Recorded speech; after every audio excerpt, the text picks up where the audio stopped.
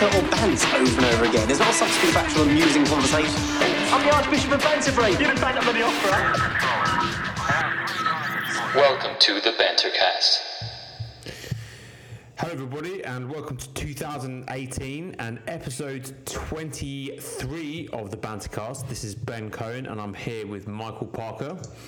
Michael, yo, and it's an international episode. Michael, international banter. Michael, the motherfucker, excuse my language, is in Cancun while I'm in it's horrible here. It's like 75 degrees, beautiful, breezy. I'm on an Airbnb on the beach. It's amazing. Yeah, I mean, terrible. Yes, and I'm in Washington DC in sub-zero temperatures with a quite bad case of fibromyalgia. Michael's not my favourite person. Michael is not my favourite person right now because he keeps showing me video footage of his view of a swimming pool. Hideous, horrible, mate. But crystal clear water. There's like turtles. I don't care. I do care. That's the thing, I do care, and I've basically told everybody next year, Florida, I'm going to go and hang out with my old Jewish brethren in Florida. I don't care where it is, man. It could be a retirement village, and I'd be happy. I actually love South Florida. I think it's amazing. I love Miami. I've never been. But dude. Oh my God! Is it over 70 degrees? Is it? Yeah, Michael. Oh, by the way, Michael found out that he's what percent Ashkenazi Jew? 0.06%. Yeah, he's 0.06% Ashkenazi Jew. Officially Jewish. I don't think it counts, mate. I don't think it counts. It counts. Yeah, people have been through too much. Most Chinese-looking Jew I've ever seen. Dude, it's amongst our people, we always criticize ourselves more than we criticize the others. Whatever, mate. Whatever. Fine. You're enough. It's enough. It's fine. Shalom. No, I Jewish retirement village is where I'm headed next year. By the way, anybody on the East Coast, big love out to everyone suffering in this horrendous cold. This is not much fun. I feel so bad. Yeah, whatever. Fuck off. So listen. On today's show, we are going to be talking about obviously the big elephant in the room. It's not really an elephant in the room. It's an elephant that's taken a massive dump in front of everybody. This is Steve Bannon versus Donald Trump in probably one of the most amazing, spectacular fallouts I've ever seen. Amazing. What was your take when you saw the news that what Bannon had said? Well, I mean, it's what we all kind of thought. It's very strange that he came out with it now. And the reason I think he's coming out with it now is that all the rats are leaving the sinking ship that is the Trump administration. I still believe what's going to happen is Trump won't run for re-election. He's going to declare victory and say he's made America great again and that he's passed the best tax cut ever and America is amazing and he's saved airplanes from falling out of the sky and he's like, why run again? I think he's going to basically not run for second term. But there's a really good, was it the New York Times or was it the New Yorker article that came out basically saying what this new book, Fury or whatever it's called, is coming out with 30 or 40 White House insiders criticizing Trump in different ways. All things that everyone kind of already knew. Yeah. But no one really expected Bannon to be this hard in the paint criticizing Trump and the insiders of the White House. So clearly there's something going on. And I think Trump now is trying to block the publication of the book by suing the author or something like that, who had unbelievable access to the White House. And every single person he talked to seemed to be saying that this guy's a complete fucking idiot. And they called the guy an idiot. Bannon called the guy an idiot. I think there's some billionaire whose name I forget who was on Trump's transition team who said that he was the Mercer. Is it the Mercer guy? Yeah, I think so. Yeah, I mean it's incredible. I mean the idea, not the idea really, but the revelation that Bannon believes that Donald Trump Jr. committed treason. Yeah. this is insane. This is crazy. This is the head of Breitbart.com, like alt-right fantasy world where, Russiagate is a hoax. Trump is being persecuted by the deep state. And then Steve Bannon, the guy who runs the publication, is now saying, has now said that Donald Trump Jr. is guilty of collusion and treason against the United States. But this is clearly some kind of payback or something went wrong between the relationship. Because when they both left the White House, when he left the White House, Trump praised him and he praised Trump. So clearly something else has basically caused Bannon to come out this way. Unless he spoke out of turn to this author and he didn't mean to do it. It sounds to me that something else is going on, and I'm just wondering what that other thing that went on is. Well, I mean, my reading of it initially was that, and I could be wrong about this, but I wrote a piece about this. I basically said this is Steve Bannon telling Donald Trump. He's basically telling Donald Trump, listen, I made you, and I can destroy you if I want to, right? And you've basically betrayed the alt-right by becoming part of the sort of Republican establishment and basically doing their bidding. You're gonna back down on immigration. You're gonna back down on all the things that you said you were gonna do, and all you were really doing is passing massive tax cuts for the wealthy. And I think that was Bannon's way of basically saying to him, look, you can't mess with me because I am your base. And without Breitbart, without the little kiddies at Breitbart, or the little outright racists at Breitbart, then you're nothing. That would make sense, because that's why Trump has been aligning himself so strong with Fox News, trying to get another news outlet to be his kind of mouthpiece. Right. So he's basically saying, watch John Hannity at this time. He's trying to promote Fox and Friends. He's trying to figure out another outlet for his outreach, and that could be true, because he hasn't kept his promise to the alt-right at all. No, I mean he's the alt-right are basically kind of nationalist socialists almost. They're not, they're for, they're nativists. They're nationalist nativists. Beyond nationalists, they're not for these for free trade agreements. They're not for corporate tax cuts for billionaires. There are many things I actually agree with. Sadly, at least the analysis of the alt-right analysis of what's, or part of it, of what's gone wrong with the country, I kind of agree with. Obviously, the solution is completely insane. They're completely batshit crazy. But it is he's betrayed everything that they stand for, and all he does is he's good at talking. He's good at insulting minorities, which they love, but he's not really done anything. He's not going to build a wall either. No, he's not going to build a wall. It's too difficult. I think it's just too difficult to do. I think it's too complicated. There are too many. Yeah, but I mean, that was what everyone has been saying about Trump, bar the alt-right, forever. I mean, even conservative Republicans thought that he was making promises he couldn't keep. And it's just strange to me that it took people this long to figure it out that he's a complete charlatan. It seemed pretty obvious to me from day one that he was a complete charlatan and intending to manipulate and screw over the common man, and he had a long history of doing that. And what I love, as what we've been talking about since day one, is that, again, for every time Trump does anything, Hillary does something worse. So it's always breaking news. Hillary Clinton, is doing, did something way worse than whatever Trump is doing. And eventually, though, that doesn't work anymore.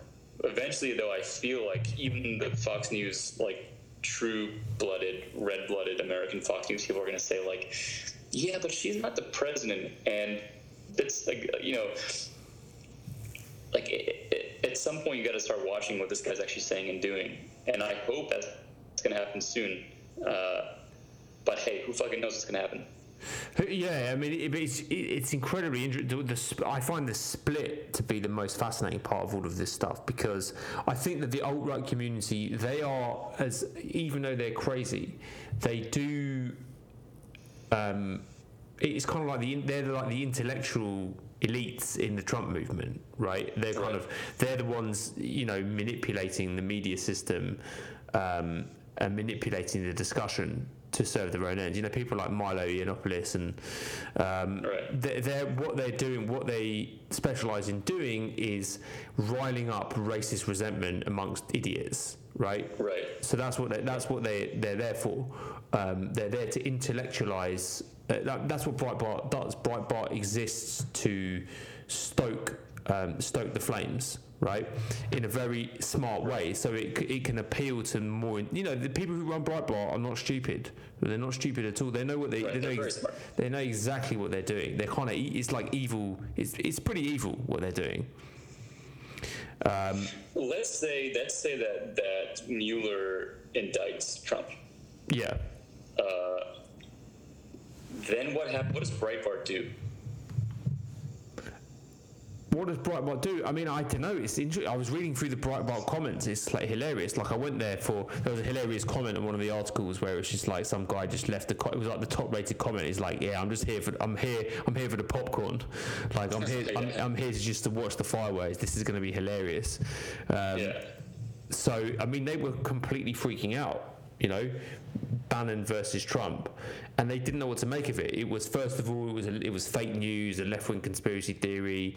Then some of it was like against Trump. Trump sold them out, and some of it was like fuck Steve Bannon. Steve Bannon has like betrayed our cause, and like some of it was trying to be conciliatory. It was just bizarre to watch the kind of the sort of, I hate to call them, but basically the rats that read Breitbart.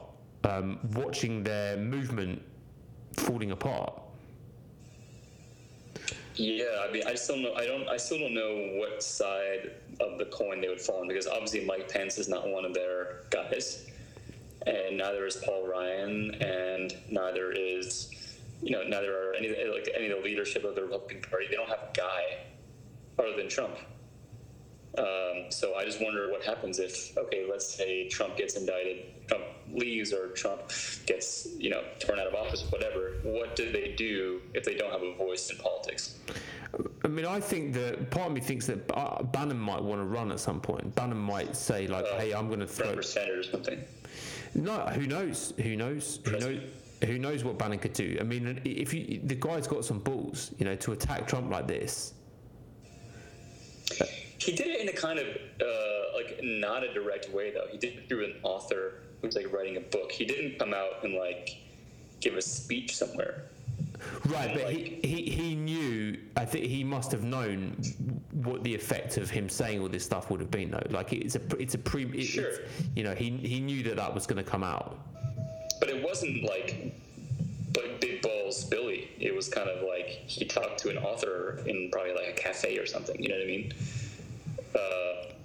And I'm just wondering, like, he doesn't seem like the kind of guy who would be able to sort of give charismatic speeches. Maybe he is. I don't know. I listened to a couple of his speeches.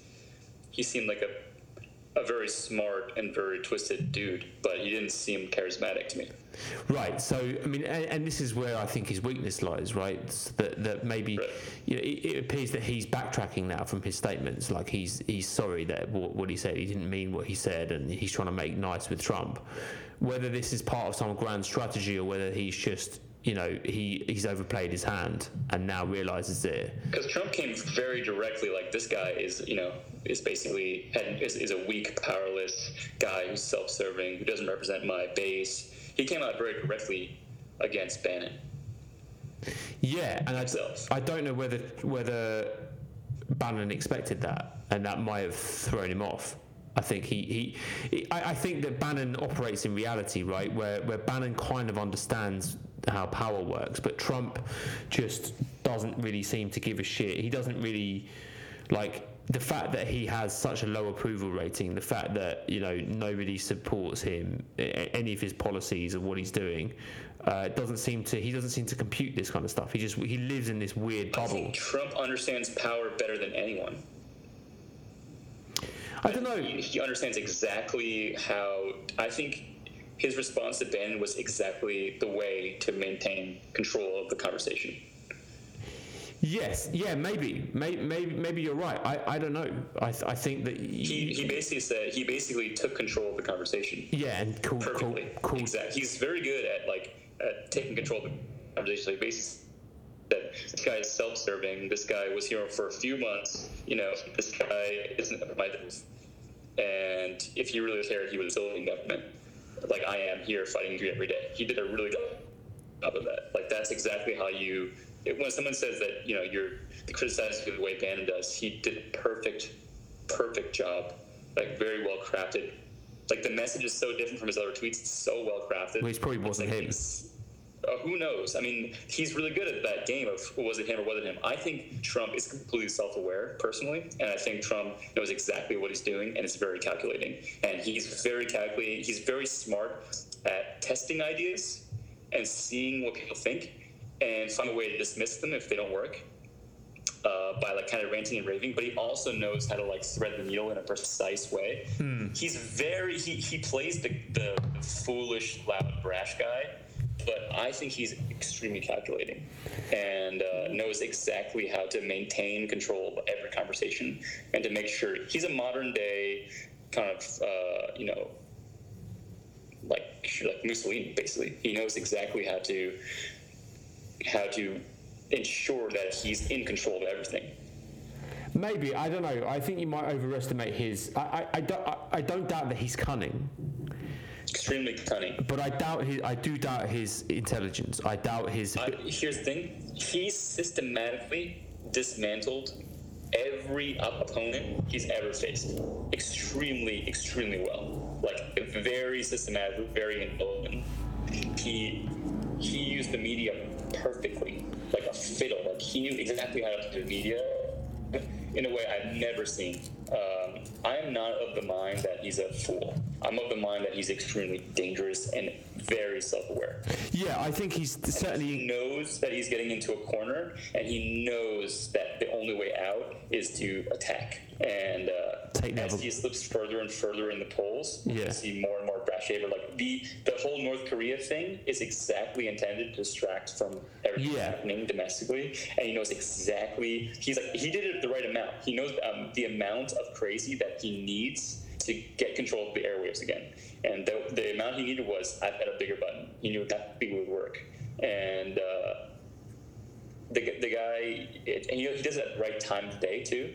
He always does it really early, so it controls his news cycle. He never does it at the end of the day. And anyway, you're right. The Steve Bannon stuff is interesting.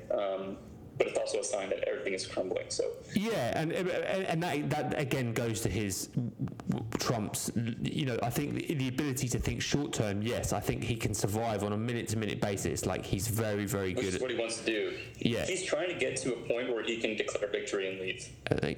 Maybe, I don't know. I really don't know. His only way out is he knows he can't run for re-election. He knows that's not going to work. Knows he can get primaried by another Republican, which is going to happen when he runs again.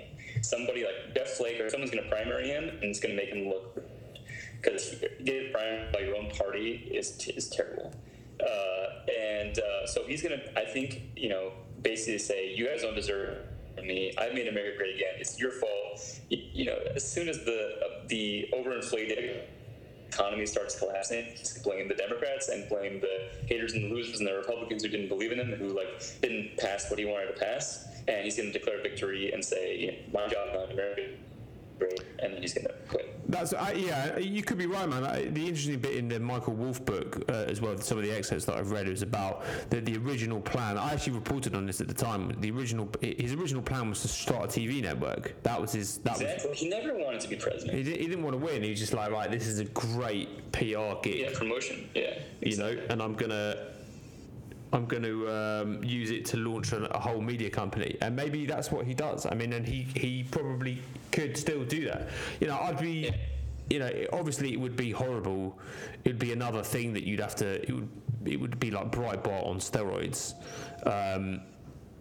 It would be even the worst possible media company imaginable. But I'd rather that than him being in power and doing. Because look, he's politically dumb. Like his policies are dumb. right? His statesmanship is dumb. Like, he's hurting America badly, like really, really badly. And I think, you know, that he doesn't seem to understand this. He doesn't seem to understand what he's doing to America's image around the world. How he seems to think that his behavior is benefiting in America, but it's not. It's like, no, he cares about himself. Yeah, he cares about He cares about his own day-to-day survival and himself and his own bottom line. You know. So yeah, I mean, look, it's an interesting one. It's a very, very interesting revelation. I don't know really what to make of it thus far and what's going to happen, but for me, the bottom line is that it's going to be hilarious to watch. Yes. Absolutely fucking hilarious. I can't wait to watch the fallout, and I think that we should do everything we can to stoke the flames and keep these guys attacking each other, you know. Absolutely.